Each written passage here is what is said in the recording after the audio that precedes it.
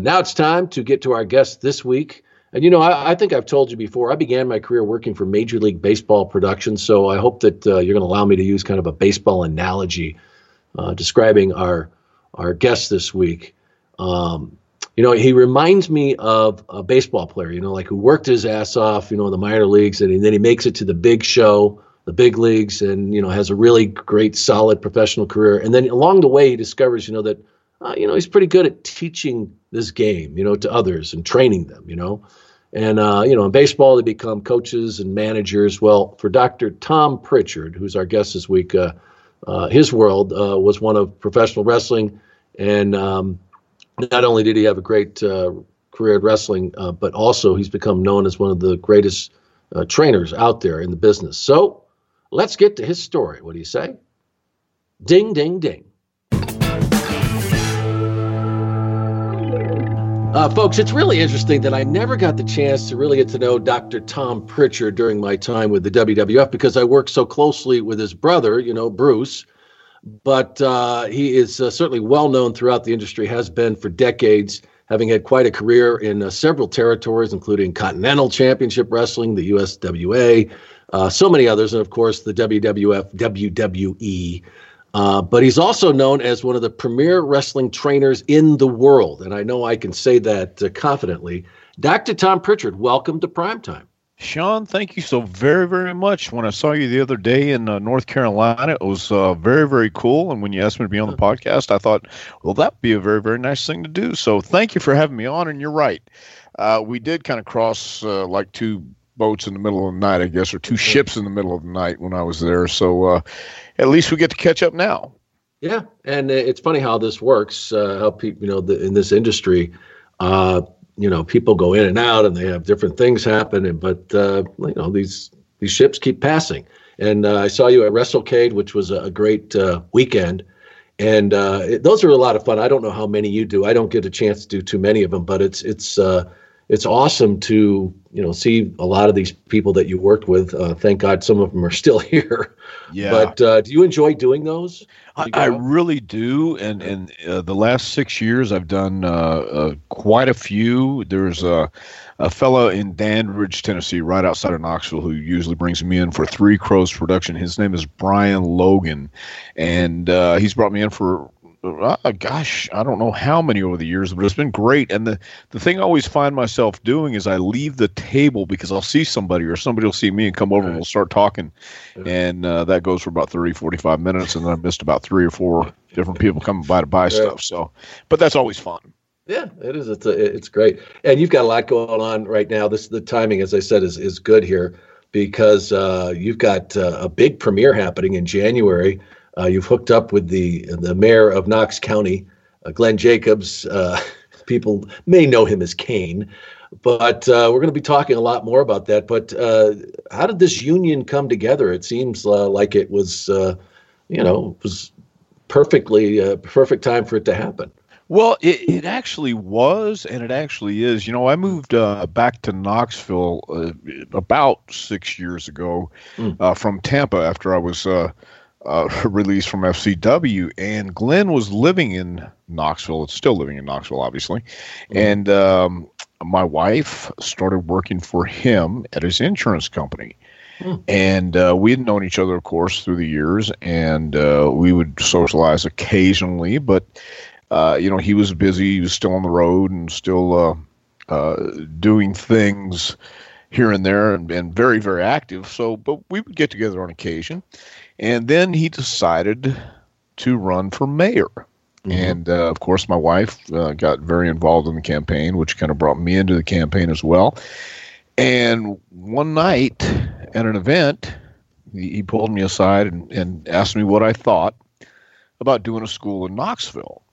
And I tried to do it before, and it just wasn't the time. It wasn't at all. But right now, with the independent scene the way it is and what they did in Chicago, Cody and the Young Bucks and everybody involved in that, man, it was what a fantastic show. I mean, 10,000 screaming fans, I think just proved that there is still a market for a different flavor out there. So Glenn wanted to know what I thought about the possibility of doing a school in Knoxville. And I thought, man, I don't know, man. But one thing led to another, and eventually we came up with a location here in Knoxville called D1 Sports, and we can get into this now if you like, if that's cool. Yeah, and we're going to circle back around to it because there's a lot of things I want to talk to you about, your philosophy and the theory of it, but there's a lot of things I want to cover in between. So, but really, let's get it out. I mean, I know the premiere's happening in January 3rd, and folks, it's the Jacobs Prichard Wrestling Academy, JPWA, and like you mentioned, this is a good time for it because I was at StarCast and at All In, and I'll tell you, Tom, I was so impressed. I went there not really knowing much about what was really happening in that world. I'd seen it from being on the outside looking in, but to be around those guys and to see what Cody was doing and the Young Bucks, and then you had a lot of these old school guys that were there. And, the fact that there was so much respect shown. And I'm seeing these young guys looking to these old school guys and saying, okay, we respect the product, but then we are bringing it along to a new level, which I think the old school guys really liked. And it was just really awesome to see. And I left Chicago feeling very, optimistic about what's ahead. And I think that your school fits right into this. Well, I watched the show too. I bought it and was very interested, and with everything that happened, it was a great vibe. And real quick, the fellow that broke me into the professional wrestling, a guy named Paul Boesch in Houston, he used to say, I like strawberries, and I also like to go fishing. But when I go fishing, I put worms on the hook. I'm trying to catch fish. I want to give them what they like. Yeah. So it's the same thing in wrestling. You give the fans what they like, and there's obviously a market out there. There's a genre or a group of people who want to see that type of wrestling, that type of action. So what we're going to provide at the JPWA is a basic foundation, and we're going to show you what you need to know if you want to go to the next level, but also just what you need to know if you want to have fun and get on the independents, or if you just want to learn the art of professional wrestling. So we're going to be training 5 nights a week, and it's going to be 4 hours a night. Yeah, that's a lot, man. I realize that too. You're taking a lot. Yes, and it's going to be me doing the training. So right now the time is going to be from 6 to 10, but I have to it's going to be a lot of adjusting in this first class. We're going to see if people can make it at that time. I realize people have jobs and school and things like that, but we're going to do at least 4 hours a night, 1 hour devoted to strength and conditioning, 1 night devoted to character development and promos, and the rest is going to be in ring and what you need to know, what you should know, what you should learn, and be aware of. I wish wrestling schools were around when I was breaking in, but it was a different era, different time, different business. So today we know that there are different avenues. WWE is not the only game in town anymore. And if you're talented and you look the part, you are the part, then there's a lot of opportunities out there. And we're going to try and afford as many people as we can those opportunities. Yeah, and there really is when you mentioned that. And you look at people like Cody, who they're basically deciding their own destiny here. They've taken in the Young Bucks, and they've also shown you can make a damn good living outside. You don't have to go to the big show to WWE necessarily. It certainly is an option, but now these guys are doing their own merchandise. They're social media savvy, and they know how to connect with these fans. And I want to get back to all this, and we'll talk about the school more. But I really want to get back to the beginning to kind of trace your path on what led you here. I mentioned, a lot of people, and I have over the course of this podcast. I worked with your brother Bruce, and he was really my first boss when I went to the WWF. I was green as you could possibly be. I didn't know anything about the business, and I owe a great debt to him for helping me along, teaching me, smartening me up, and a bunch of others, of course, Lord Alfred and Gino or Gorilla Monsoon. But you guys are quite a family. I think are there 5 brothers? Yes. Yes. Yeah, man. It was a hell of a time growing up. I was yeah. So tell us a little bit about that. And I know that you ended up in Houston, but I think you were born in El Paso, right? Right. And actually, Bruce and I are the youngest. I'm the second to youngest, and Bruce is the youngest of the family. So, my older brothers, there's kind of a span in there. My two older brothers, Jerry and Ken, went to Vietnam, and they kind of, did their own thing there. And Chris, he went in the Army, but I think that the war was over by the time he was enlisted and served. But they were all into music, and it was Bruce and me who were watching wrestling and going that route. And we got to watch some of the greatest stuff growing up, and we knew it was good. We knew it resonated with us. We just didn't realize that we were watching some of the best in the business at that time. West Texas had the Funks, we saw Lord Alfred Hayes in West Texas and in Houston, Harley Race. I mean, just some of the greatest greatest performers of all time. And that was back when, as Terry Funk, I heard him say in the dressing room one time, he said, "I was in this set when it was real." And I thought, yes, you were, because they believed it. Those guys would go out. They would hard way each other, and they would hit each other, and you could see the welts and the bruises, and everybody would say, that's all fake. And I thought, how in the world can you think that? But that's what those guys did. But in our household, we would watch it Saturday afternoons after roller derby, and then that was our afternoons. And we moved to Houston, obviously, and got into Houston wrestling there. So growing up, I used to send pictures and write articles from magazines. Norm Keitzer and Jim Melby and Wrestling News and Wrestling Review and things like that. And it was my brother Ken who actually got me a meeting with Paul Boesch, the Houston promoter, to take pictures at ringside. So from 12 years old up until I was like 15, I think it was the summer I was going to turn 16. I had my learner's permit to drive. I was taking pictures at ringside. Then I started working at the Houston wrestling office, which is a whole different story in itself, during the summers up until I graduated from high school. And once I graduated from high school, I started working in the office full time in Houston. And when I turned 20, I had my first match. And never looked back, man. I mean, it was kind of I don't think I ever had a normal childhood, because my mom would take us to the matches, and looking back on it now as an adult, looking at what my mom was doing, it was a really cool thing, and we got to do things that I felt very, very fortunate, but it was so good because we got to be around this gypsy lifestyle, this carny type environment, man, and I loved every minute of it. I couldn't get enough of it, man. It was going to the Sam Houston Coliseum on a Friday night with all the house lights out except this one massive light over the ring, and this cloud of smoke would cover it, man. This is back when you could smoke in the buildings and things like that. So I mean, what have we become? So that was a perfect atmosphere for that. It was great. That was, you had to have that, right? But what I'm saying is, who would take their kids to every Friday night to this place where people are cussing and swearing and a lot of them were blood fests too. They were blading and juicing, and that was just a crowd. Yeah, you know what I mean. So a lot of fights would go on in the crowd and in the ring, and I remember vividly.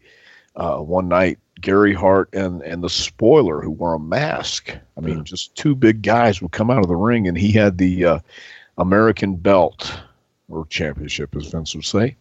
And the cops were around him, but the people just overtook the cops, and Gary started swinging that belt, and it was probably weighed about 20 pounds, but he swung it, and the people scattered, man. But it was so cool because it was just chaos everywhere. And that was get away with it then. Boy, now he'd be sued by 20 people, right? Exactly. Exactly. So you guys, it seemed, and I don't know what the older brothers did or what your dad thought about all this, but it seemed that you and Bruce were destined for this business, because I know that early on in Bruce, that's all he thought about. How did they escape that? Did they just have other interests? Yeah, it was music. It was when the Beatles were popular, and their deal was music. And looking back on it again after talking to my older brother Ken, he said, did you ever wonder why the day after I graduated high school I just went right into the Air Force, man? I thought, no, I never wondered why. So, well, let me tell you why, man, because he didn't want to be at home. He wanted to go somewhere else too. He wanted to get out of that. And he knew it was going to, he didn't have any other way, but he knew it was going to be, I guess, through the military. And he still plays music. Chris plays music, and Jerry, I think, is retired in Seattle and kind of sits down and has a good time. Yeah. Well, and you mentioned Paul Boesch, and I guess that was kind of your life. You guys just hung out at the arena and did whatever there was to do there. But I know he had a big influence on your life, because you speak very fondly of him, and he did have a great impact on that territory and wrestling, because like you said, there was some really great roots of the business there, and some really great talent that came out of there. Yeah, there was, and I got to tell you, again, my brother Ken got me a job one summer selling shoes at Montgomery Ward's, and I lasted 2 weeks, and I was in the office. Man, it was terrible. But I was down at the wrestling office, and I was telling the two ladies about it, and Paul walked out of his office from the back as I was telling one of my stories, and he says, that's a job that'll give you stories for a lifetime. And this is exactly how it happened too. He says, how would you like to work here? And I thought, what? Yeah, I mean, that's how crazy it was. He paid me $75 a week, which was a lot of money back then, man. I was very, very happy to do that as a kid, during the summer. So, but at the same time, he knew I wanted to wrestle. I was not a big guy, and that's what it was back then, was all big man business. And he tried to discourage me as much as he could, and he finally gave up, and he finally realized later on, and he even wrote a column about it in the program, that he was wrong for discouraging me all these years, because he didn't, I don't know if he didn't want me to be disappointed or whatever his intentions were, but he in the end, he gave up, relinquished, booked me on in Houston, booked me around the territory, and he was very, very instrumental in my career, no doubt.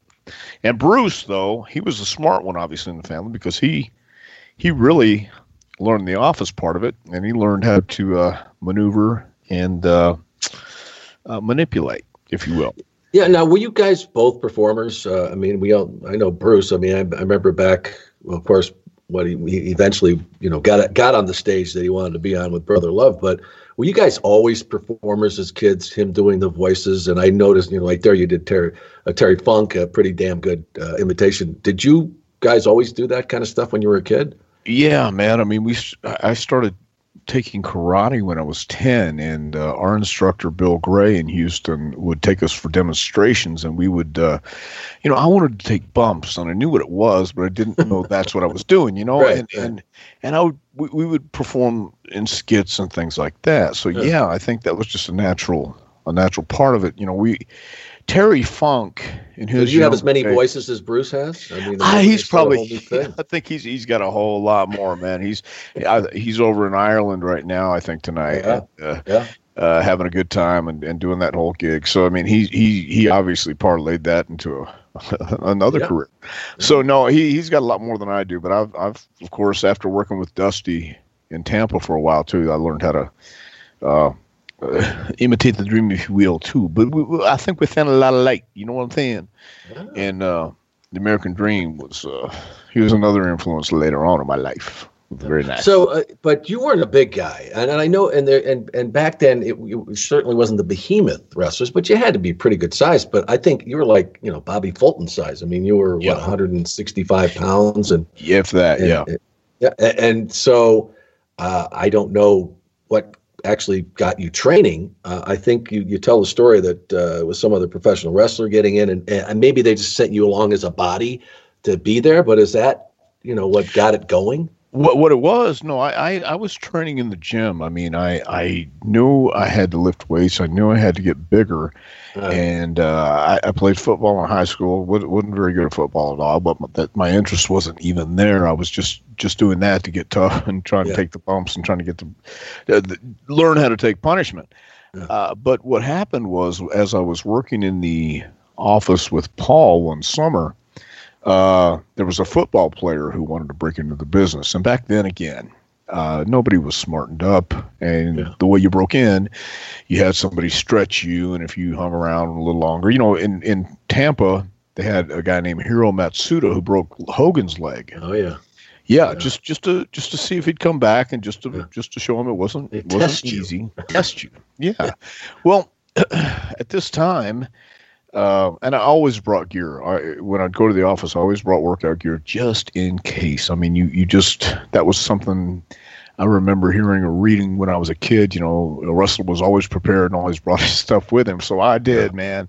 And anyway, this football player wanted to break in the business, and Gary Hart was the booker. And Gary Hart and Bronco Lubitsch would travel from Dallas and come to the office in Houston, in the afternoon, go over the matches with Paul, then they'd go eat, and then they'd go to the show and go back home. So Gary brought a guy named Mohammed Farouk, also known as the Iron Sheik, with him. Yes. And Khosrow was an Olympic wrestler and a pretty tough guy, and he was like 260, about 260, 265 back then. That was a giant. Yeah. Yes. And he was pretty salty too. Yeah. So I was going to take them to the Coliseum. Paul told me, you can go with them, take them to the Coliseum, and then we were going to work out. Mm-hmm. So he gave me his blessing, and we did. We went down, and now I'm, even though I was Paul's assistant at this time, they never really let me too far in the dressing room. I would get coffee for the guys, or I would give Paul a production sheet or whatever it may be, but I didn't stick around too long, still kayfabe. So now I'm going to go in the Sam Houston Coliseum dressing room, get dressed, and go to the ring that I've watched all these guys perform in. And I'm like, holy Christ, this is great. Yeah, so we get in there, and Khosrow puts on his singlet and his amateur wrestling boots, not those curled-toed pro boots. So I'm thinking, well, this is going to be interesting. He took us in the ring and made us do some squats, made us do some push-ups, and then he says, okay, now, you try to turn me over. I get down on my knees, hands and knees. You turn me over. Again, I am about $165 right then, and I couldn't move him. Mm. And then he says, "Okay, now I try you." And he took me, and I always say this to this day. I don't know what but he stretched. He pulled my neck back. He goes, "Now scream." I said, "Okay." He said, "No, louder." I said, "Okay." And then he finally just pushed me away like a sack of garbage. And did the same thing. Same thing. Yeah, to the football. He did on my. Oh, really? Yeah, he did, brother. He did the same thing to the football player, and then he showed us how to lock up. And when he showed me how to lock up, I slapped him in the ear, and he got pissed and slapped me right back. And I went, "Oh God!" And my ear was ringing the rest of the night.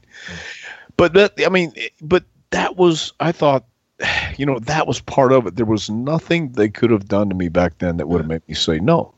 I was ready to do it. And real quick, if I can, since we're talking about stuff just testing all the time, there was a time in Birmingham, Alabama, when Ric Flair came in, did a shot, and we all go over to the Radisson. We were living in Pensacola at that time, but we had another shot up that way, so we're staying at the Radisson. And Bruce was with me on this. Have you ever been out with Flair? No, not in that capacity. I was fortunately, I think, from what people tell me, I was probably fortunate that it didn't happen, because I would have been ripe for something bad to happen to me. Yeah, well, he liked kamikazes back then, and would just get trays and trays and trays. So the next day, Kevin Sullivan, Flair, and myself were going to go to the gym. Well, we got back to our rooms about 3 a.m, and I think it was 8. I got a phone call. And all it was on the other line was squats by the pool, 15 minutes, and hung up. So I'm still drunk. I get up. Bruce gets up with me. We're going down by the pool. The sun in Birmingham is just now coming out, and it's starting to get hot. And we start with squats with the deck of cards. And we each go through the deck of cards. And next thing you know, I puke. And I dive in. Quickly explain the deck of cards for those who don't know what that means. Well, you go through all 52 cards, and whatever that says on the card, whether it's a jack, you do 10. If it's an ace, you do 11. If it's 10, you do the number of squats that signifies on that card. So I don't know how many it is, maybe we all did it. And I threw up and dove in the pool, came up, says, now we're going to do push-ups.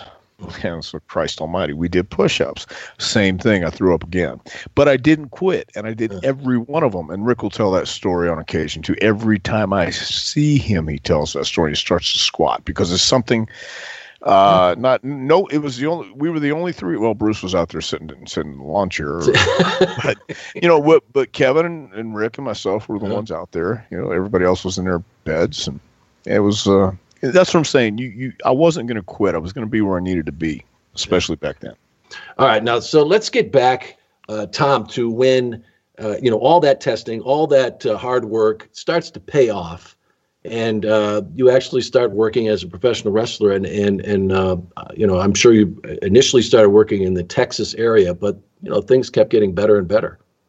Yeah. I had my first match in Bryan, Texas, and then the very next week, Boyd Pierce, the ring announcer in Houston, and Bill Watts, commentator, got me a shot in Shreveport, Louisiana, to go to work TV for Watts, and that was kind of cool. Buck Robley was the booker. It was the first time I ever met Buck. Have you ever heard the name Buck Robley, Sean, by any chance? No. Okay. Okay. Fair enough. If there's any old school people, any old school guys or girls out there, just look up Buck Robley, because, again, it was a different time. It was a different era. It was a different business. And I'm in this dressing room with Stan Hansen, Mr. Wrestling 2, Ernie Ladd, Junkyard Dog, the Freebirds. All these great Mid-South names coming up. Yes, the Freebirds. That's where I first met Michael and Terry in Louisiana, and I had a match with them too. And Michael always remembers that as well. But they were good guys. But that night, after the TV, Buck asked me if I wanted to work, and I went with Buck. We went to the racetrack before the matches and hung out. Of course. That's what I'm saying. And then I'm learning all the habits of the 80s, Now, he's an old-time promoter? Is that Buck Robley? No, Buck was a wrestler and booker. Okay. He would book the territory. Okay. Yeah, they called him Yellow Belly Robley. Okay. But he I can't believe I've never heard of him. I can't believe you can't. A name like that. I can't actually. Yeah, you have to really be a hardcore fan or worker to know Buck. Yeah. And he was interesting guy. He got hit on the side of the road by a car while he pulled off to relieve himself, and as he was getting back in the car, a drunk hit him, and it messed him up a little bit, but he came back to the ring, but he was very some people didn't like him. I liked him a lot. He was kind of cool. Yeah, but from there, yeah, exactly. From there, I worked Louisiana, Arkansas, Texas a little bit, and then I went to Los Angeles, and worked for Mike LaBelle for about a year and a half. And that was very cool too. That got me my first 6-week tour to Japan. I worked with Tatsumi Fujinami for the WWF. I think it was WWF at that time, Junior Heavyweight Championship over in Japan and in LA. So for a young kid, Tom, though, before you get into that, and I think you make a really good point here that a lot of people don't appreciate. But you going up through and you kind of passed through that. to where you're working for the WWF, but you had to do a lot of those, all night rides, the paying your dues, making $15-20 a night. How bad did you want it? You had to have had lived that life. You call it a gypsy life, but man, you live it those first years. You know what? See, here's you were in WWF when it was just on the front burner, man, and they were starting to sizzle, man. So right. I'm sure you had some crazy times, but back when it was just driving, those thousands or hundreds, and and sometimes you just drive all night. I dug it, man, because you knew nobody else was doing it, and you knew if you this is again looking at it years later, you knew you loved it because you never felt like you belonged anywhere else but where you were, and it was on the road, man. It was such a I don't know if we romanticized too much about it, but I don't think so, because it was again living that lifestyle of the 80s. It wasn't the healthiest, it wasn't the best, but it was a lot of fun, man, and I had a lot of fun. Your share of it. Yeah, I had more than my share. I really did. And it was just, did I pay for it? Of course. I think you cannot get out of that without paying for it, man. It was kind of like, it reminded me of being in a hurricane or tornado or being at sea for 40 years, and all of a sudden you step on dry land and they ask you, are you okay? So, well, wait a minute. No, I got to get my feet under me first, because I've been doing this whirlwind for close to 40 years, man. And how do you, the weather guy holding onto the pole through the water. How do you just stop? You don't. It takes a while. It takes a while to dig in and slow down, and then all of a sudden you go, whoa, this is what the world's really like. Yeah, a little shocking at first. So was the first real steady gig, was that time in Los Angeles? You spent quite a bit of time there, and was that because before that, and you're working all these different territories, you're kind of picking up work wherever you can. Was that where you really like I said, your first real steady gig, and really learn how the business of these bigger organizations worked? Well, I have to tell you, at that time in L.A. With LaBelle, business was horrible, and we were working 4 nights a week, and 2 of them were at the Olympic Auditorium, and the other 2 were spot shows.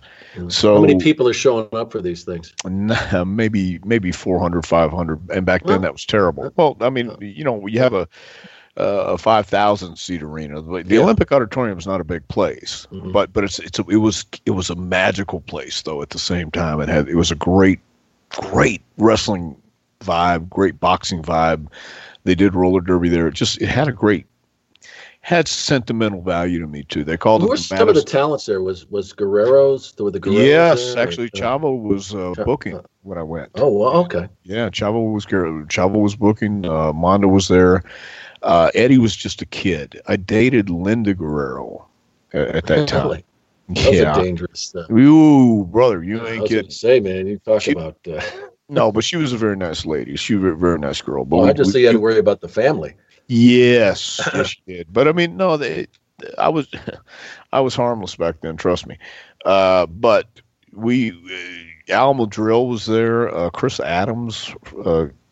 That was his first U.S. territory, I think, too.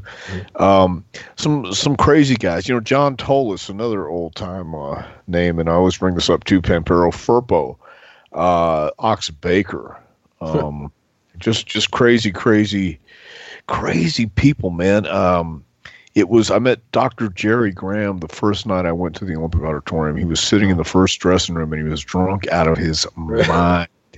Yeah, but he told me to come in and sit down and asked me my name and asked me where I was from, and then I told him I broke in with Paul Boesch, and that started the whole conversation rolling. And that was so cool, because these are the guys. When in Houston, I started working out in the gym with Mark Lewin, and if you know anything about Mark, he's a crazy guy too. I mean, he was insane. He was a big part of. He was a big part of my induction into the 80s lifestyle as well. So I like the way you put that. Yeah, I could put it other 80s lifestyle. Yes.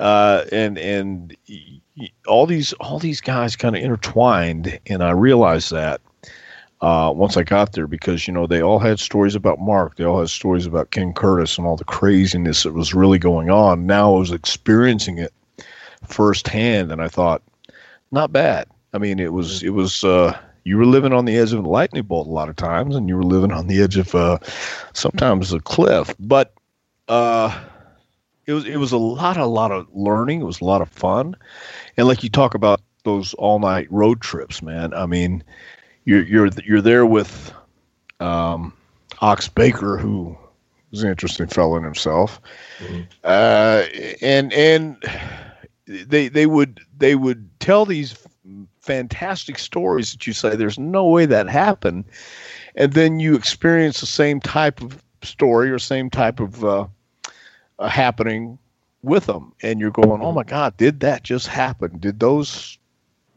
let me see how I can say this, did those people actually come and go out of our hotel room? Yeah. and did we just do what I thought we did? And we did. So one day, you once everything's cleared, you'd be able to. You got to write these down for some people. You know what? And yeah, one day.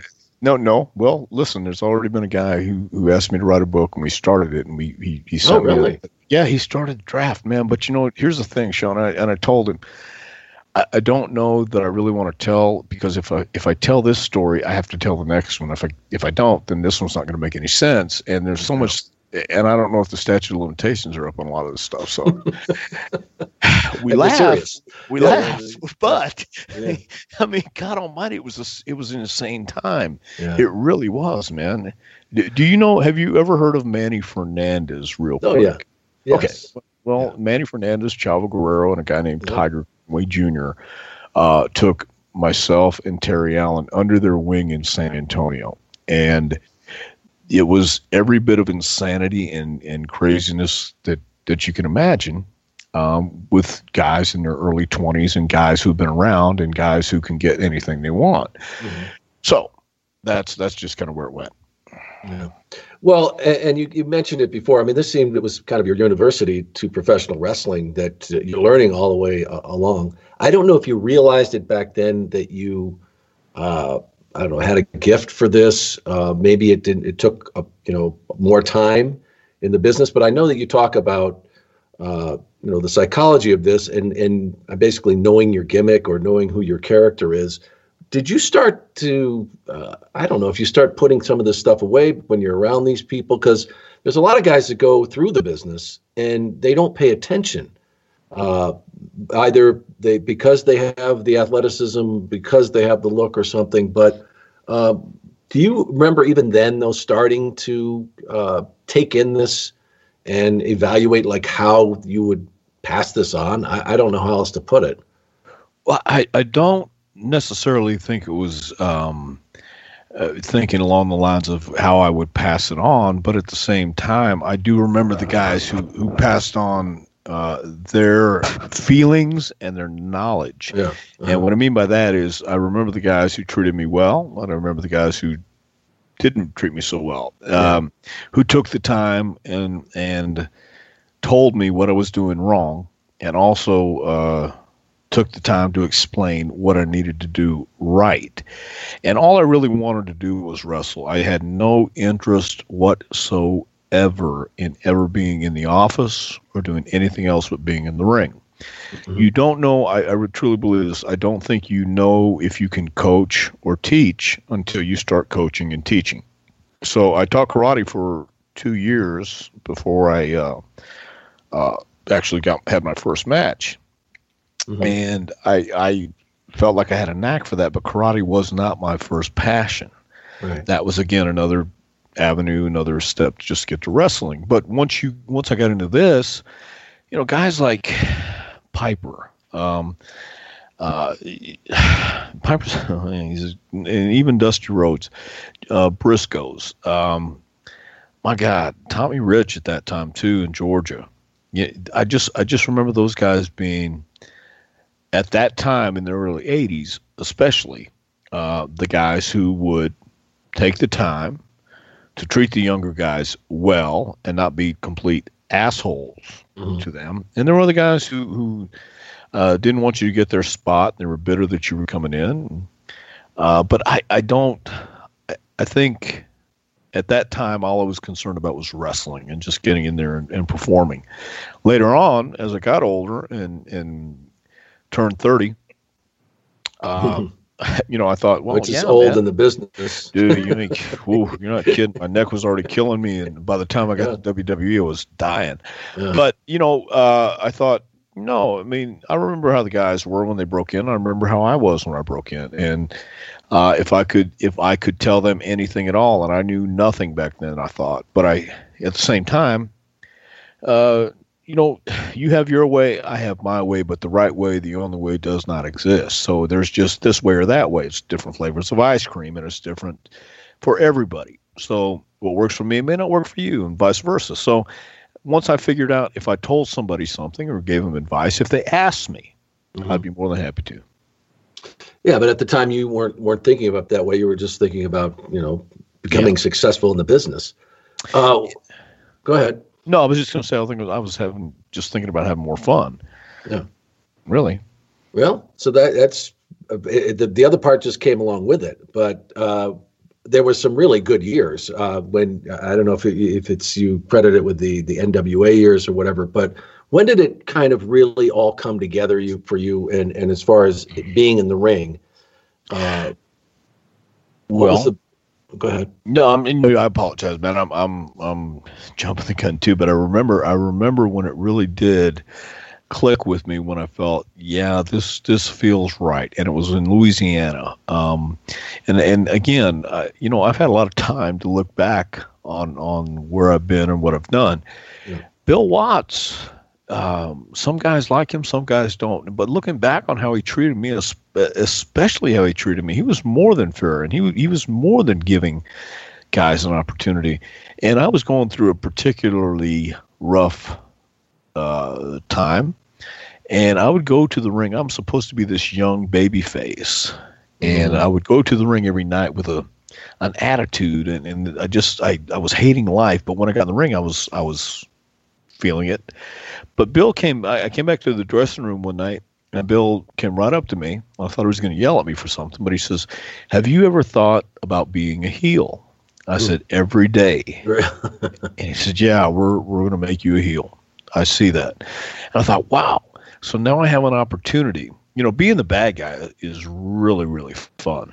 Yeah. And the heel calls the match too, or that's the way it was at that time. And he turned me. You got to call matches in the ring.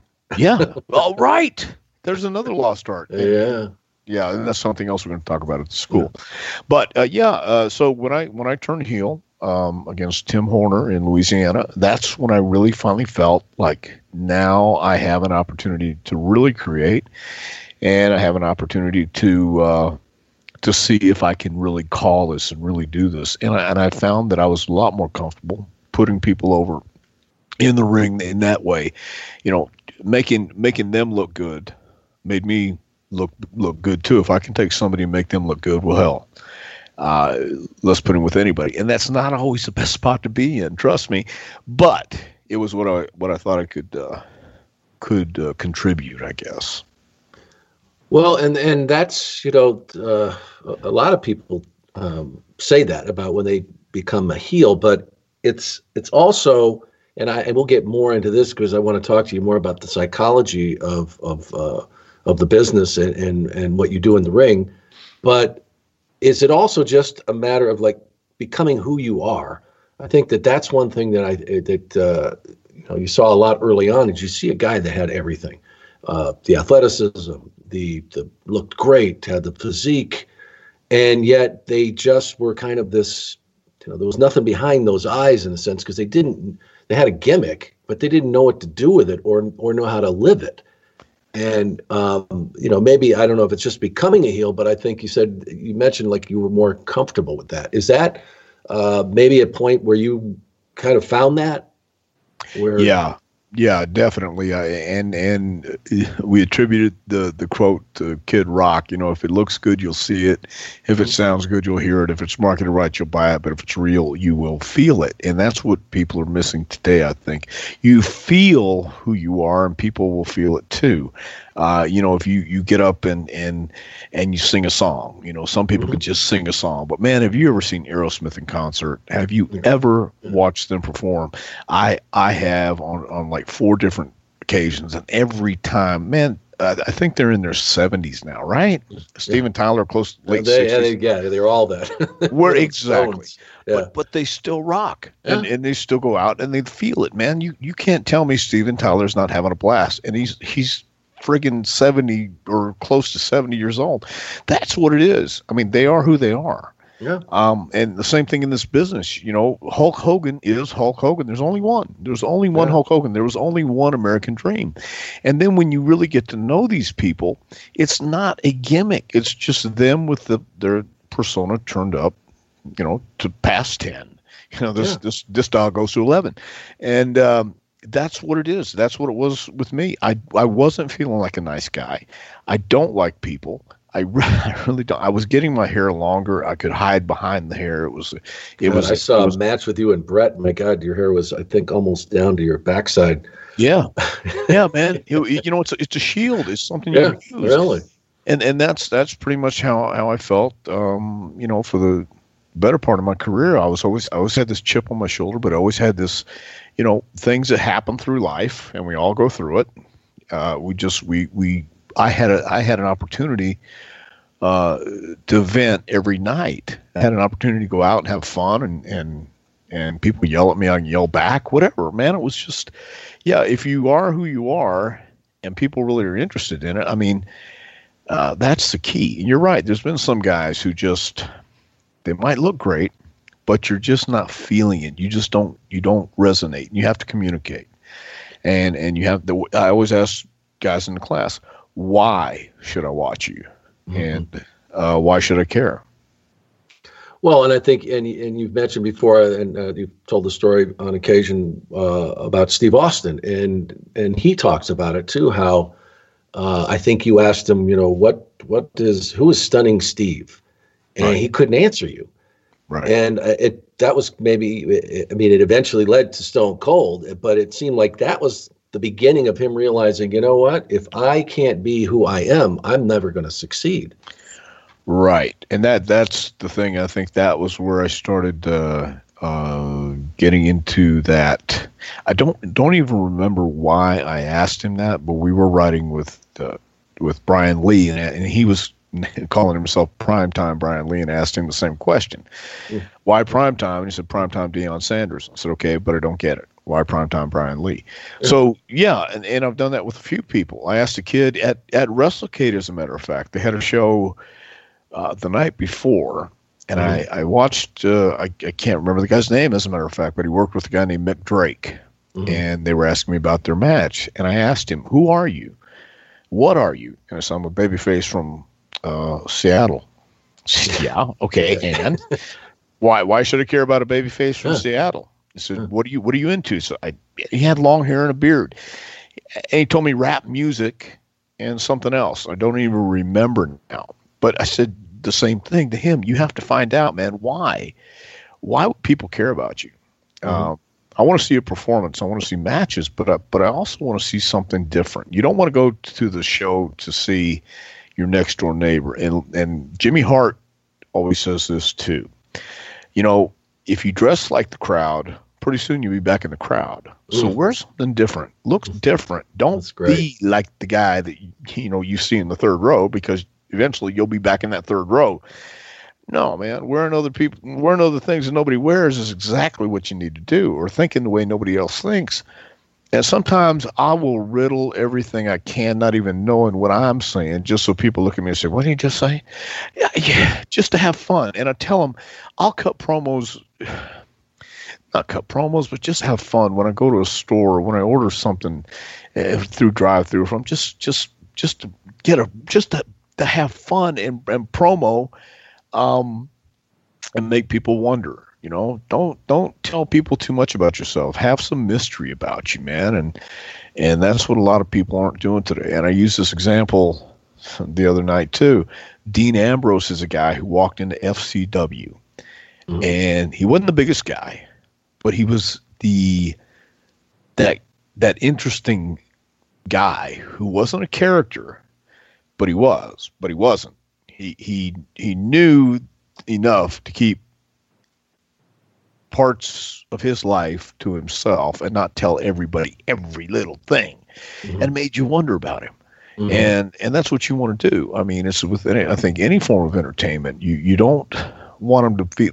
You don't want your favorite superstar or movie star, wrestler, football player, whatever it may be. You don't want them to be just like you. You want them to be larger than life. You want them to be different. I'm not saying they have to be jerks, but they have to be special. And that's what we. That's what I think. Well, and you talk about the talent today, and I think it's a combination of things. But when you compare them to the era that I was privileged to be a part of, there was no mistaking those characters. I mean, Randy was like, there was one Hulk Hogan, there was one Randy Savage who developed that character, but he wasn't, after a while, there was no difference of him out of the ring or him backstage. Randy was Randy. Right. And you said, you don't dress like the crowd. My God, there was nobody who dressed differently than Randy. And his wardrobe was, he'd have 3 outfits for one night sometimes, depending on what he was involved in.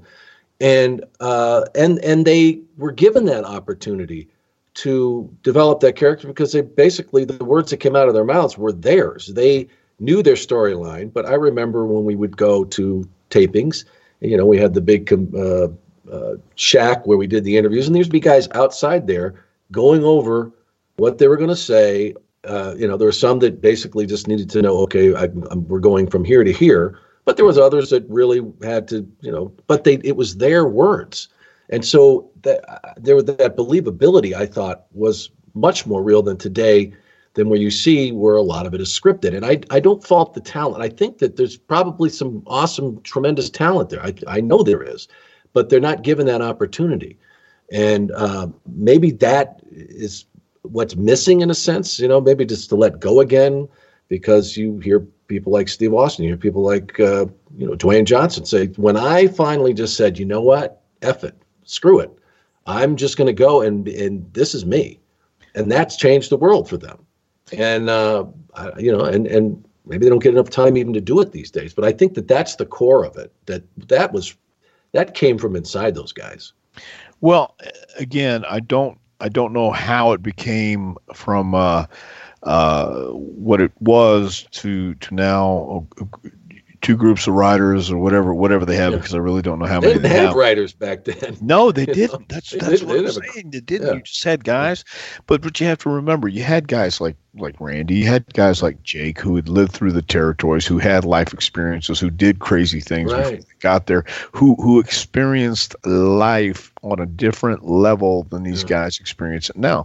I was looking at reading an interview with Big Show the other day where he said he was surprised how everybody was so nice these days playing video games, because in his day everybody was fighting and it was a Shark Tank. And I understand that, man. When I was there, I was just happy to be there. You can't be just happy to be there if you were going to be successful. I knew that, I understood that, but there were other issues going on too that for me. But what everyone needs to understand, to be successful, you have to take chances. You have to take those risks. You have to step out. Not everybody's willing to do that. Not everybody wants to make any waves, and I understand that, but that's not the way you're going to make it. Brock Lesnar is the most dominating guy in this business today because he is Brock Lesnar. He's a businessman, but he's Brock Lesnar. There's nothing phony about him. He knows how to act and react backstage, where, again, going back to not letting everybody know who you really are, because you don't let your guard down. But these days it's too sanitized to a point. And in the days before, can you see anyone getting bit by a cobra today?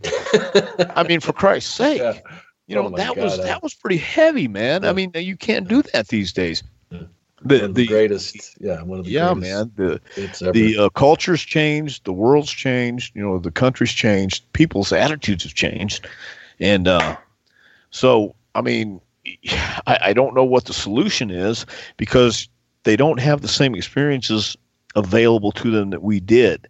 There's not going up and down the road. There's not the opportunity to learn from guys like Dr. Jerry Graham or Mark Lewin or Kevin Sullivan, or, they have Michael Hayes, but Michael, I think Michael's one of the smartest guys in business, but he's a creature of his environment too, sometimes, and you can't have everybody doing the same thing being outrageous. You need to have outrageous from the heart. And that's why I think Ambrose is so great. I think Kevin Owens was pretty damn good too. He was a real guy too. Yeah. But you mentioned that, and time and time again, Tom, on this podcast, I've had guys on, and they talk about how much of a debt of gratitude they have for these old school guys from those hours and hours of riding in cars, and they just would pick their brains, and that's how the business was passed along. And when does that happen now? When are they able to even do that? That's not and whatever, technology has changed, travel's changed, the business, the WWE has certainly changed dramatically, but that can't be bought, that can't be set up, that just happened. And that's how. And even back then, you had the families, you had the generations. In old school, it was, kayfabe. And when I came in there, man, nobody basically talked to me for a year before I was accepted. Right. I won't even say became one of. I never became one of them. That was one thing that Alfred Hayes laid on me right away, early on. He said, "You're never going to be one of them. Just always remember that." But it was good in a sense for the business, because that old school attitude permeated throughout the business. It's certainly not that way now. And that's what I wanted to talk to you about, like Smokey Mountain Wrestling that you spent time with. And that was kind of the way, they were working together with the World Wrestling Federation. And you worked, like Jim Cornette was there. I mean, that must have been, talk about a university. That was graduate school, probably. For you. Yeah, man, it was very cool. But not just riding in the cars, but sometimes, everybody would congregate in one room, and or the doors would be open. You get the 5 rooms together, and everybody would have the open doors and just go from one room to the next, and whatever was going on at the time, there was always some kind of conversation to accompany that. You know what I mean? Whether you were drinking or doing whatever you were doing, there was always a conversation that would come back around the curve about what we did that night, or what we're going to do the next night, or what about if we did this next week, or what about the next angle. And it wasn't always wrestling, and sometimes there was a lot of other things going on too, but a lot of the times it was because that was our life and that was what we did, and you had to wrestle every week. WWE's whole business model, you're right, has just been reformulated, recalculated. They have the Performance Center now. They had training centers before. OVW I thought was one of the great ones. FCW I thought was a great one too. Mm-hmm. It's just you don't have the opportunity that we did. The culture in this country is so different. Drugs are not. Just say no. Well, we just said mo. Yeah. It was. Yeah. But nowadays, the kids are learning about how to save their money, invest their money. They're learning. Yeah. Drugs will hurt you. Drugs will kill you. Yeah. And back then, guys my age that were going through the territories, we learned from old school guys who didn't care or didn't know or didn't really accept the fact that you can't do whatever it is you want to do every single night of your life and expect to live very long. Yeah. So I remember some of those days. I couldn't believe these guys because I'd see them the night before, and they show up in the ring and they perform tremendously, and you'd be going, these guys are inhuman. But you're right. I mean, it eventually, unfortunately, it did catch up with many of them later in life, and it's great that they are taking better care of themselves. I think the thing that we miss the most, at least I do, is the ability to tell stories. And that is, they did 4 pay-per-views back then, Tom, when I was there. And so you got to build these great storylines. You could, for months, you'd tease them every week without them even stepping in the ring at the same time together. And you could just build this before people were ready to tear the house down, give it to us. Now, every 2 weeks, it's a whole new storyline. So you can't really, and I think that's what it comes down to for me, is it's just telling stories. That's what you guys are when it comes down to it. Right. And I don't know that everybody understands that. I mean, I'm sure they talk about it, and at the Performance Center in Orlando, I know they do that.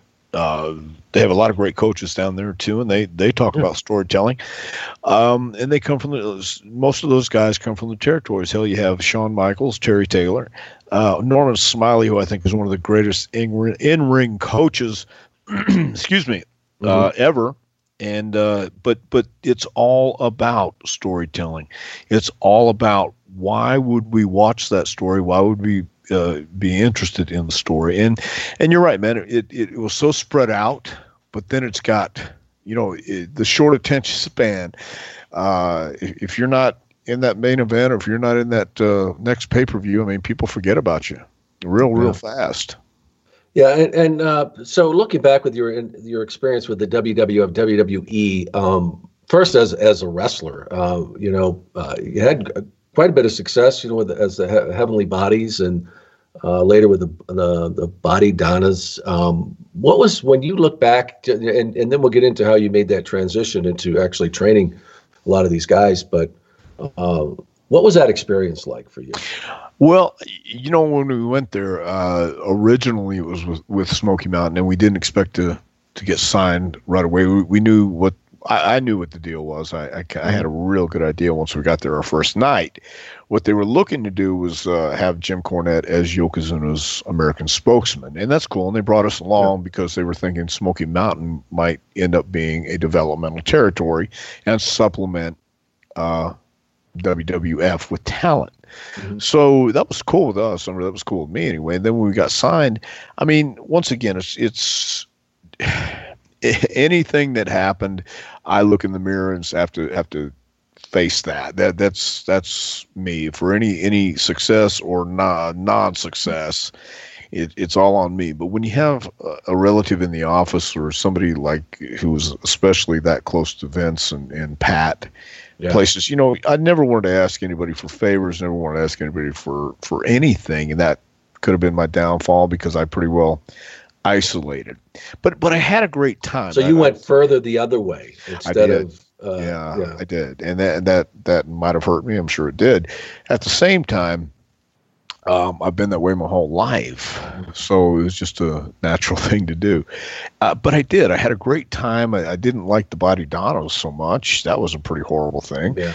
I mean, it really was. Man, I love Chris. Even like, what did that Bodydonnas say? Like, God, it was just it was what it was. And then it was suggested, how would you like to cut your hair or dye it blonde? I said, absolutely not. They said, oh, okay, click. And then I thought, well, it's just hair, and between now and then, maybe I can talk myself out of it, or talk them out of it. And never happened. But man, listen, I really had a good time there. I was thankful even to have the opportunity to be on that stage. Look, I wrestled Brett, I wrestled Sean, I wrestled some really great guys there, and it worked into training. So I mean, I have nothing to complain about. I have nothing to point to and say that's because and because you didn't do this and I didn't do that. And no, man. It was played it out the way it was supposed to play out. And looking back, I think it worked for the better, because who knows if I might have damaged myself even more if I would have bitched and complained and whined the whole time. I just pretty much showed up, did my job, and I never wanted to suggest anything or make waves. If they told me this is what we're doing tonight, I just said great. Didn't offer any alternative or anything like that because I was just in that mode. But I put myself in that mode. Nobody else did. Yeah. Well, you're a tag team champion. That's kind of something that, how many people can say that? Quite a lot, obviously. Well, not, but come on, let's talk about the thousands of people that love to be able to strap that belt on for a night, No, you're right, man. I was very, very happy about that, too. I mean, look, it was a great time. I got to work with some cool people and met some cool people and realigned or came back together with some cool friends that were there too, man, and it was great. So, how did this transition? When did the training start to happen? Did you somebody said, "Hey, can you look at me?" or how did that all come about? Because you said a lot of people, you don't know it until you do it, and so how did that come about for you? Because a lot of people can't do it. I mean, I've heard people tell stories about, I think it was DiBiase, but he says, if you ask me how to do something, I can't tell you. I just do it, and that's why I probably am so good.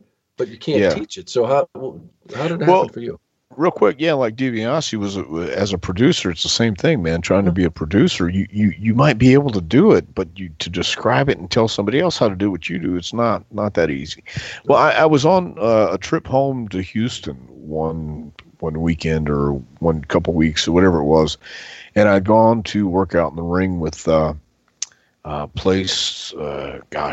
Taylor had a ring in Houston, and Tiger Conway Jr. called me and asked me if I wanted to come over and help work out with these guys. So Bruce came with me again, and we just got in the ring, and these guys were taking each over in a headlock and just driving their heads into the mat and killing each other. Didn't know any other way. And I said, guys, can I show you something, please? And I just demonstrated how I did the headlock. And watch how it happens. You take your own bump, bam. Okay, so that just went on for, we were there maybe 2.5 hours, I guess. Mm-hmm. So fast forward, Bodydonnas, Chris breaks his neck. And so now, he's got to take some time off. I'm kind of in limbo. This is 1996. I'm 36 years old. I mean, my body's beat up too, man. It's just, those rings at that time, by the way, were stiff as hell. They were like really, really bad. So this was a time when they were talking about, when we came in for Smokey Mountain, they were looking for a place to have talent go and learn and kind of like a feeder system. So they finally decided, Vince finally decided that he was going to do his own. And I think that was a suggestion by Bruce that, I had trained some guys in Houston, helped them out before, and I might be a good trainer. And it was an opportunity. So Vince called me in the office and then asked me if I would like to start training people. And I said, I'd love to do that. I'd like the opportunity. He says, well, that means you might have to spend some time in Stanford. And I said, then I guess that means I have to spend some time in Stanford. Yeah. So I flew up to Stanford and put me up at the Holiday Inn, I believe it was. You're familiar with the Holiday Inn downtown? Oh, yeah. Yes. Are you familiar with the Biltmore downtown? Oh, yeah. Okay, well, that's where I eventually stayed. Few nights there, yes. Yeah, right across from the mall.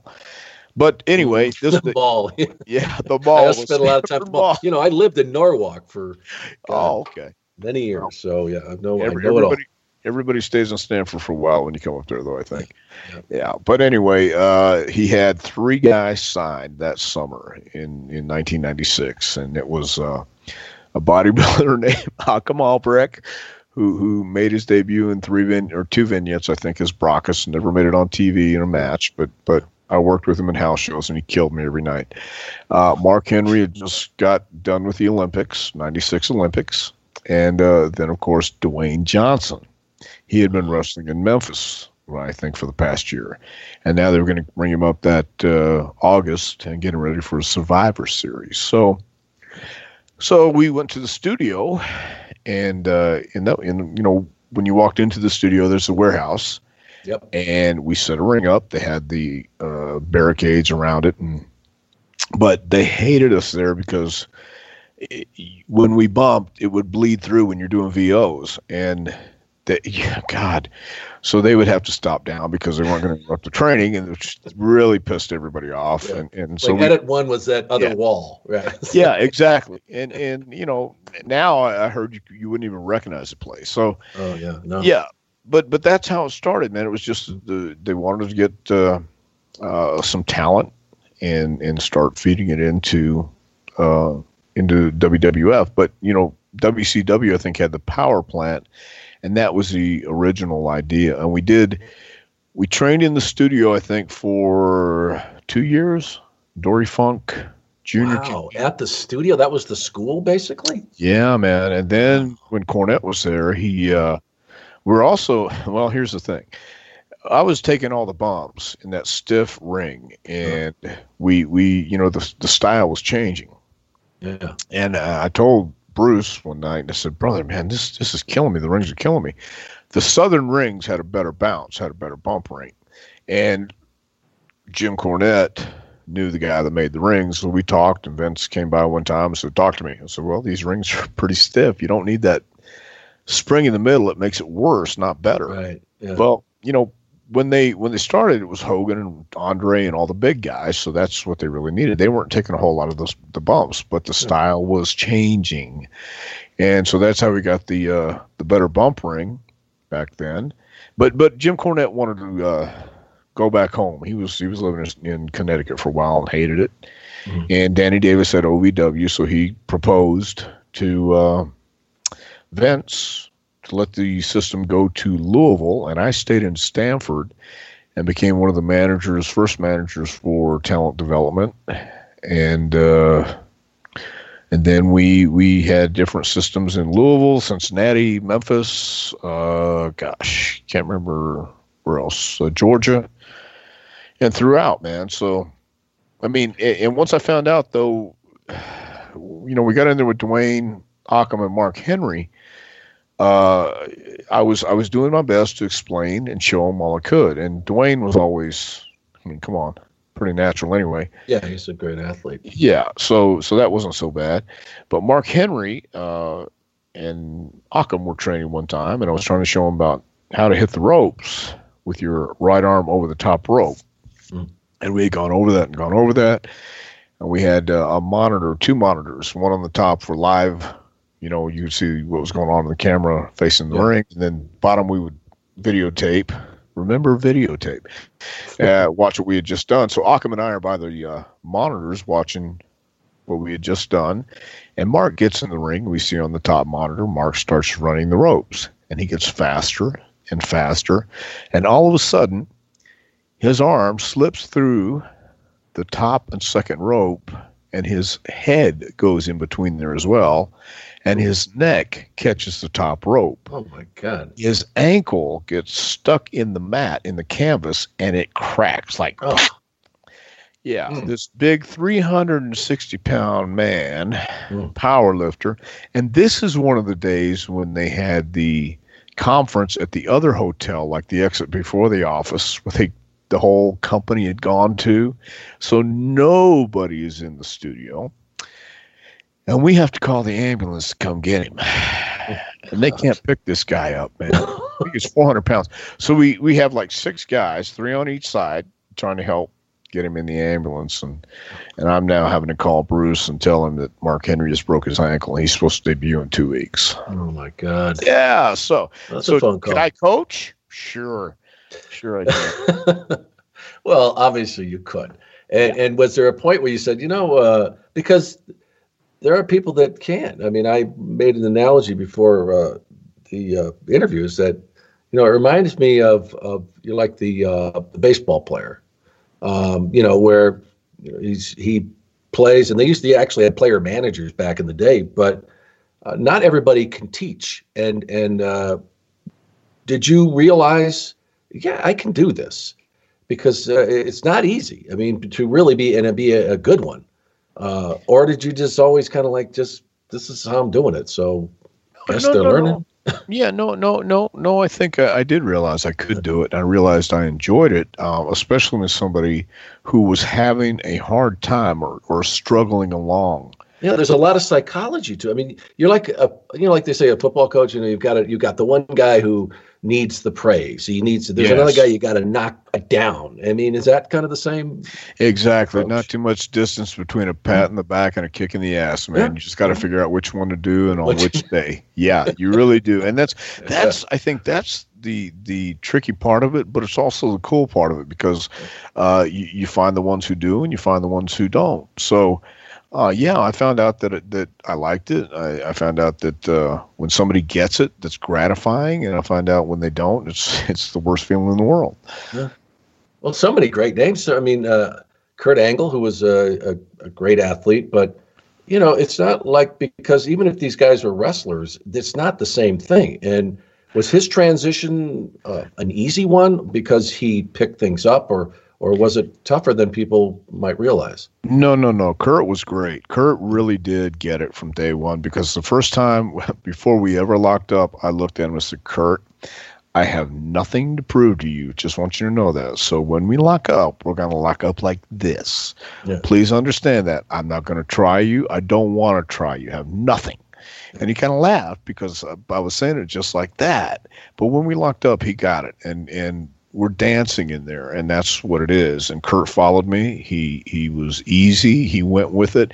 It's not, the thing about this is it's not as easy as people think it is, even though it really is once you understand what you're doing. Once you understand, you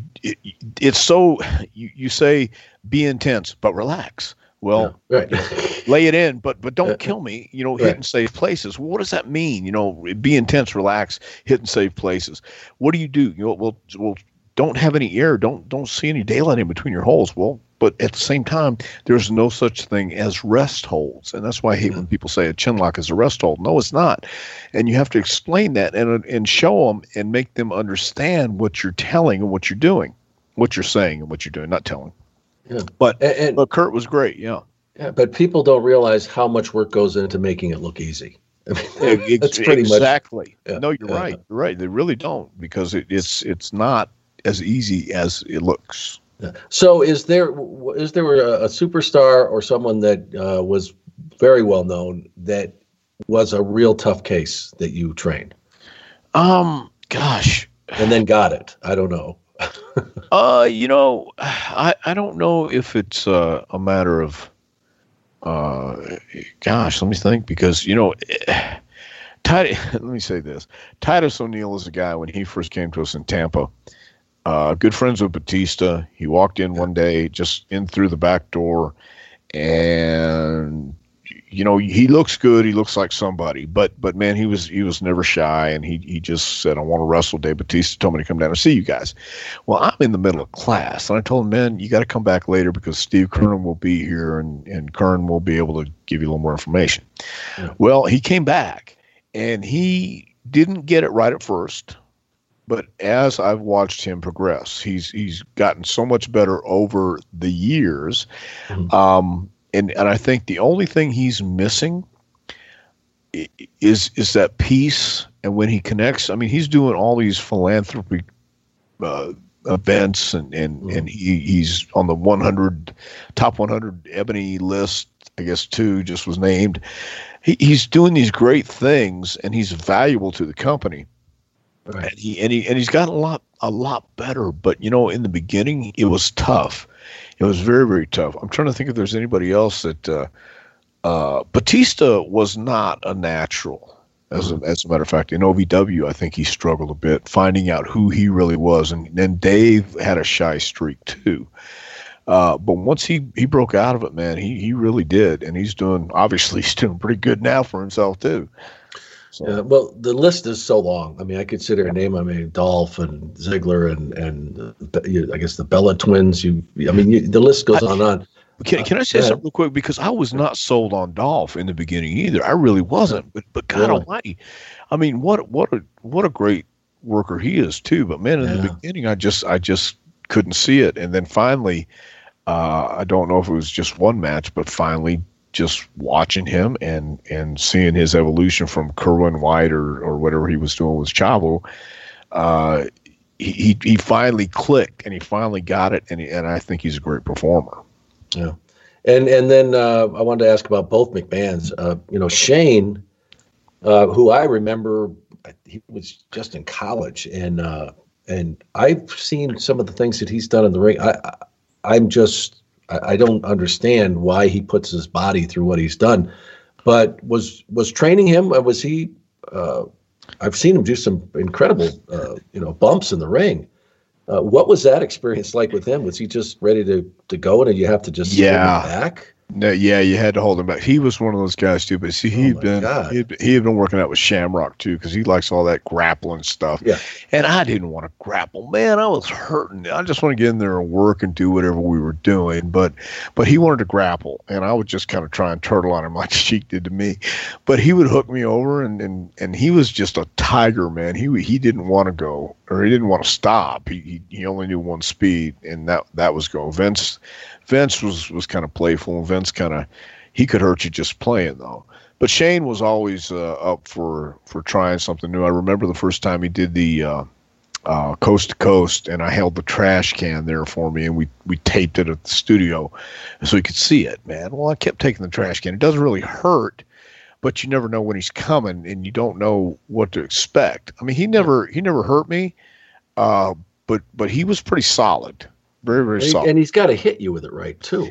Oh, God, yes. Yes, he does. I mean, that's another thing that always amazes me with people, though. And they talk about however they want to say the guy. But they don't understand that it is, you talk about a game of inches. Yes. Between really getting hurt. So that's why when you've got guys that you trust in there, but all it takes is one misstep, and you take a guy out for weeks. Well, the cage match with Austin, where we practiced that bump with Vince off the cage onto the table. We had bump pads out there, but we measured exactly how far it was. Yeah. And I think he did it 3 times off the cage, and each time he landed perfect. But in the match, he lands on the edge of the table and bruised his tailbone pretty bad. I mean, so yeah, it is just a matter of inches. And what was it like training Vince? I mean, because could you really separate and say, okay, dude, I know you're the boss of this company. We all know Vince and how intimidating he can be. But were you able to at point to say, look, I'm going to train you, and you got to do what I need you to do? I mean, how was that relationship like? It had to be. Were we able to? Did you separate the two? Because he's your boss on one side, but at the same time, you've got to train him the same way you do everybody else. Otherwise, he's not going to learn. Right. Well, eventually it got to be that point. But I've said it before, there's the boss Vince, the intimidating Vince, and then there's that cool Vince. Have you been out with Vince and the cool Vince, right? Yeah, there's a few moments in time. Yeah, yes, I do remember. Yeah, where he empathizes. Right, there you go, where he empathizes. The rest of the time he's over and he wants to talk to you like, oh, shit. Oh, shit, yes. Well, that's kind of how it was when training. The cool Vince would come over to the studio, and he could laugh, and we could talk. But eventually what we would do, he would stretch out for a good 15 minutes, man. I mean, he was pretty limber back then, too. And we would train sometimes at 11 o'clock at night because he'd been working all day and just kept putting it off. Vince hours, yeah, that's just... Yeah, Vince hours, exactly. So he would just, after he'd start stretching out, or he would come up, and then I would start walking, and he would start circling, and he'd go, come on, pal, and we would lock up. And I would lead him across the ring and lead him to the ring, and he's very... animated, and I don't want to say clumsy, but I have to say clumsy. He can hurt you if he wants to, but he would lay those punches in, and I would just cover up. But he's laying the punches in, man. He's knocking the living crap out of you. But no, when we were training like that, he was the cool Vince, and you could talk to him, and you could tell him what you wanted to do, and tell him if you had an idea. We did a few stunners one time too, or a couple times we did stunners. Getting ready for Austin. Yeah. But yeah, man, I could separate that for a while. I was never as close as he and Bruce were, but you got to a point we had some heart to hearts, and we got in the ring and we actually worked out. Well, and I tell you pulled it off with both of them. I the stuff I've seen over the years. I mean, they did some bumps in there that I just thought were pretty unbelievable. And that's one thing I do want to talk about. I mentioned like Shane, some of the stuff he's done, and even recently, where he's fallen off 3-story levels, and just that bit that with Kurt when he went through the window. And are you concerned today with where they're taking it? Because you started to see some of this happening, I guess, in the late 90s or whatever, but now it seems like the bar is just so high now, and they have to keep outdoing each other. And even with the independents now, you look at some of the stuff these guys are doing, the flips over the top rope onto the floor. You're at the mercy of making sure these guys catch you. Does it concern you what you're seeing out there now? I think it only concerns me in the fact that you're going to be so redundant that you're right. The next thing you're going to have to do is jump off a cliff with no parachute. I mean, somebody's going to get really hurt. I mean, this is paralyzed for life or dead. Yeah, some of these things. It's happened before. Draws got hurt just with a simple move. So I mean, a lot of these guys think it's cool and it's great.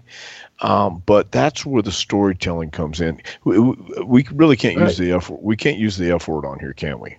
Sure, you can. Oh, can't. Well, here's a great explanation. If it relates to our product, I'd bring it on. Okay. Well, here's one of the ways I describe it. Because I've been to some independent shows before where people go, holy shit. All right. Well, if the first match goes out and they do all these great moves and the flip flops and outside the ring and high flying stuff, and everybody goes, holy shit, holy shit. Or better yet, I'm sorry, I was going to another story. If you walk into your house or walk into a building and there's two elephants outside fucking, okay, and you come in and you say, holy shit, there's two elephants out there fucking, holy shit. If you come in the next day and those two elephants are still out there fucking, go, holy shit, those elephants are still out there fucking. By the third day, you're going, oh, there's those fucking elephants. It kind of wears down. You know what I mean? It kind of gets redundant and it loses its effect. So if the first match does this shit, boom, boom, boom, holy shit. Second match does the same thing, holy shit. Third match was like, oh, holy shit, what's at the concession stand? So if you do all this stuff, it's great up until the fact that now what do you do next? It concerns me because for anybody listening, if you watch Savage Steamboat from WrestleMania 3, it's storytelling, and Randy does some high flying stuff. Yes, but it's not flip, flop, and fly.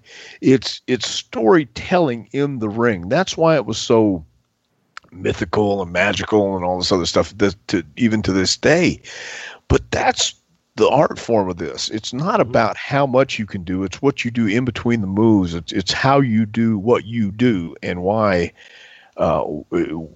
everything should mean something. And that's being lost because I think, and again, I think it was the same Big Show interview I read that maybe the audience has changed. Maybe the guys have changed, that this is what they want now. I don't know, but I still believe in my heart of hearts, I still believe if you have two guys who are feeling what they're doing and they believe in what they're doing in the ring, this is the greatest improv business in the world. And too many guys go out there and call A, B, C, D, E, and it's spot fest. Yeah.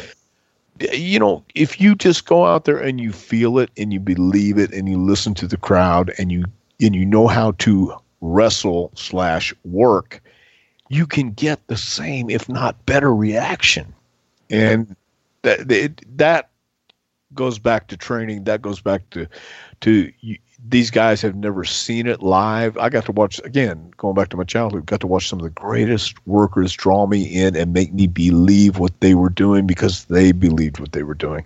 Today, I don't know if all the guys believe what they're doing. They just do spot, get up, and they do their show, they do their stuff, the other guy does his stuff. And that's what it's become. Yeah, and you nailed it. I mean, it's telling stories, and that's why I like some of this what I'm seeing with some like Nick Aldis when I had him on. He was talking about having this big fight feel to a title match where they do a weigh-in and then they have the ring instructions in the middle of the ring. Well, that's like, take me along, take me with you. Now you're setting up. Boy, these guys really don't like each other, and I hope that's.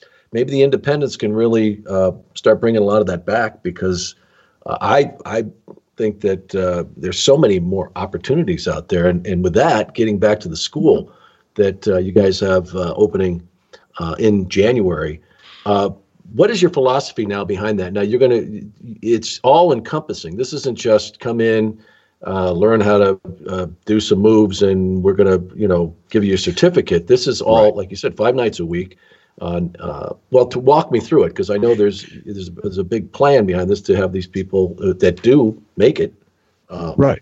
Well, so we are planning the all-encompassing psychology. Why a lot of people don't understand why you do what you do in the ring, and we're going to go over all of that, man. But training 5 nights a week, the only way you're going to learn this is repetition. Mm-hmm. You can't learn it one night or 2 nights a week. You can pick up some things, but the only way you're going to get better at this, or really anything, is doing it over and over and over. And the 10,000 hour rule. You've got to be involved. You've got to. And I understand life gets in the way sometimes, but this is what we're going to teach. This is what we're going to go over. We're going to record matches. We're going to watch them back. We're going to pick it apart. We're going to show you matches. We're going to explain why this happened. There's a famous match. I believe it's in 1963. Yes, 1963. Pat O'Connor versus Nature Boy Buddy Rogers for the NWA World Championship. 2 out of 3 fall matches. And I tell everybody, look, you cannot do this match today, but I just want to show you for the storytelling, and I want to explain what these guys are doing. I'm not saying do this match. I'm saying watch the emotion, watch the feeling, watch the footwork, watch the body language. There's not a wasted movement. You talk about Nick saying the big match feel. This is a big match feel. It's in Chicago, and the fans are right there. There's even a sign in the second row said the fix is in. Everybody knows it's a work. Everybody knows that Rogers is going to get the title, but they don't care. They're still into the match. And this is what we're going to go over. We're going to watch a lot of matches. We're going to do a lot of matches. We're going to do some drills. We're going to have matches where you get to understand. If you have I have a man in the middle drill, and there's these various maneuvers and various spots that go along with it, but you tell a story, and it's everything in between. It's all connected. And once you find out and figure it out, you don't have to think. Don't think. Just go in there and do what I tell you to do. Follow this rule. Follow it and see where it takes you. See if you feel it. See if you get it. Because before the Ricky Steamboat arm drag, it was Jack Briscoe's arm drag. So everybody steals from everybody. You might see something that you can make your own. Mick Foley needed a finish when he was Mankind. There was a guy named Dr. Sam Shepard who was in the business a very short period of time, and only really hardcore wrestling fans or wrestling people would understand this or know this. Mm-hmm. He had the mandible claw, and he used it. And that's Jim Cornette. Mick called Jim and said, I need this finish. And Jim knew about Sam Shepard and said, use this. It'll work with everybody. So you might find something. There's a guy named Abe Jacobs. He did a thing called the Kiwi Roll. And Jerry Briscoe came to me one day because I'm pushing this guy to get him a shot. And he says, tell you what, if he can find out how to do the Kiwi Roll, because Abe Jacobs did it years ago, and I still don't know how he did it. I remember how it goes, but I don't remember how he went into it. And I went back to this guy who was in Louisville at the time. And actually, Simon Dean was the guy I'm talking about. Yeah. Simon Dean found this. He researched it. He did the Kiwi Roll for Briscoe, and it got him his job. Yeah. So what I'm saying is, what's old can be new again. You can't do everything that was done in the 60s or 70s or 80s or 90s. No, there has to be new. But at the same time, if you do something different, real quick, Dean Ambrose, one night in Punta Gorda, I think it was, in Florida, all he did was a simple back rake. But the way he did it, he raked the guy's back slow, and you actually saw marks on the guy's back. He didn't scrape him, but you saw the red marks on his back. Yeah. Little things. When you slap your leg in the ring, people see that. I hate it, man. It's one of those things when anybody slaps their leg, I cringe. Mm-hmm. But I saw it the other night in North Carolina. first, second, third match, everybody's slapping their leg or slapping their chest when you punch. Or pounding the foot, when they punch. Yeah. No, that's not how it goes. That's not what it is. When you can watch MMA fights today and you see guys actually get punched in the face, there's comparisons now. So you have to make it real, even though everybody knows it's a work. Well, don't tell him everything is a work, because when Brock Lesnar gets in the ring, I keep going back to Brock because he is as real as it gets, but he is a businessman. He would not go in there and intentionally hurt someone unless they knew his forearms were coming, his elbows were coming at the end of the match, wherever it happens. If it happens, it happens. But that's part of being a pro. That's part of being in this business. Things will happen to get that believability, to get the air of reality, to get that authenticity. And what's missing a lot of times is authenticity. Brock is as authentic as you want to get. Paul Heyman, as manager, is authentic as you want to get. And I'll say another guy, Jim Cornette, is authentic as you want to get, because he is who he is outside the ring. Absolutely. Yeah, and that's what we're going to teach at the school. We're going to go back to that. We're going to explain, if you can feel it, everybody else will feel it too. And you can't be afraid. You have to have conviction. You've got to believe who you are, and you've got to have confidence. And I think a good coach will instill confidence in his players and in his people he's training. And know, again, who to pat on the back and who to kick in the ass, because you're right. People react differently. And that's what we're going to do for 5 nights a week. And we start our first class January 7th. January 3rd is an open house at D1.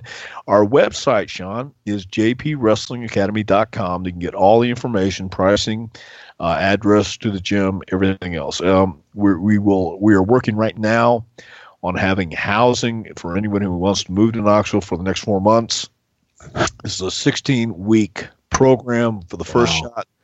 The next 2 programs will be 12 weeks. The second one starts May 6th, goes through July 26th, and the third one goes from August 5th to October 25th for 12 weeks as well. So we will have housing available. We're just working on the details right now and what we need to set up. Yeah, and I know it's limited how many people you're going to take, because it's going to be very much intensive and you working with these guys. Is there an elimination? I mean, you're going to have a lot of response to this, I imagine. Of them getting in, or is it a first serve? It's a first come, first serve. I hate to say the number, but I'm going to have to say we're taking 20 people per class, and that's it, man. I'd love to take more. It would be great, but I'm going to be teaching this. I'm going to be hands-on, and I know it. Look, I'm well aware that a wrestling school is suspect to a lot of people. I get that, but we're here to teach you the business the right way. If you want to go to a school, I always say this.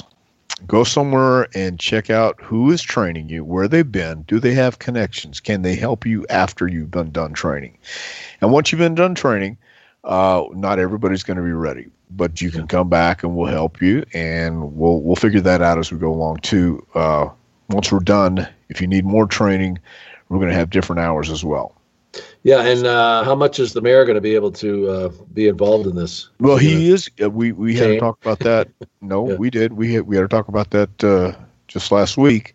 He is going to stop by. He's mainly an investor, obviously, because he's taking care of Knox County business, and obviously that's county to run. Of course he does, but he this will be at night, so he will stop by, and he is interested in who we can get, because it's a feather in his cap as well. Yeah. He wants to make this I want to make this as well the premier training facility in East Tennessee and hopefully on the East Coast. Yeah, well, I mean, it sounds awesome, and I again, folks, if you're listening and you want more information is jpwrestlingacademy.com, jpwrestlingacademy.com.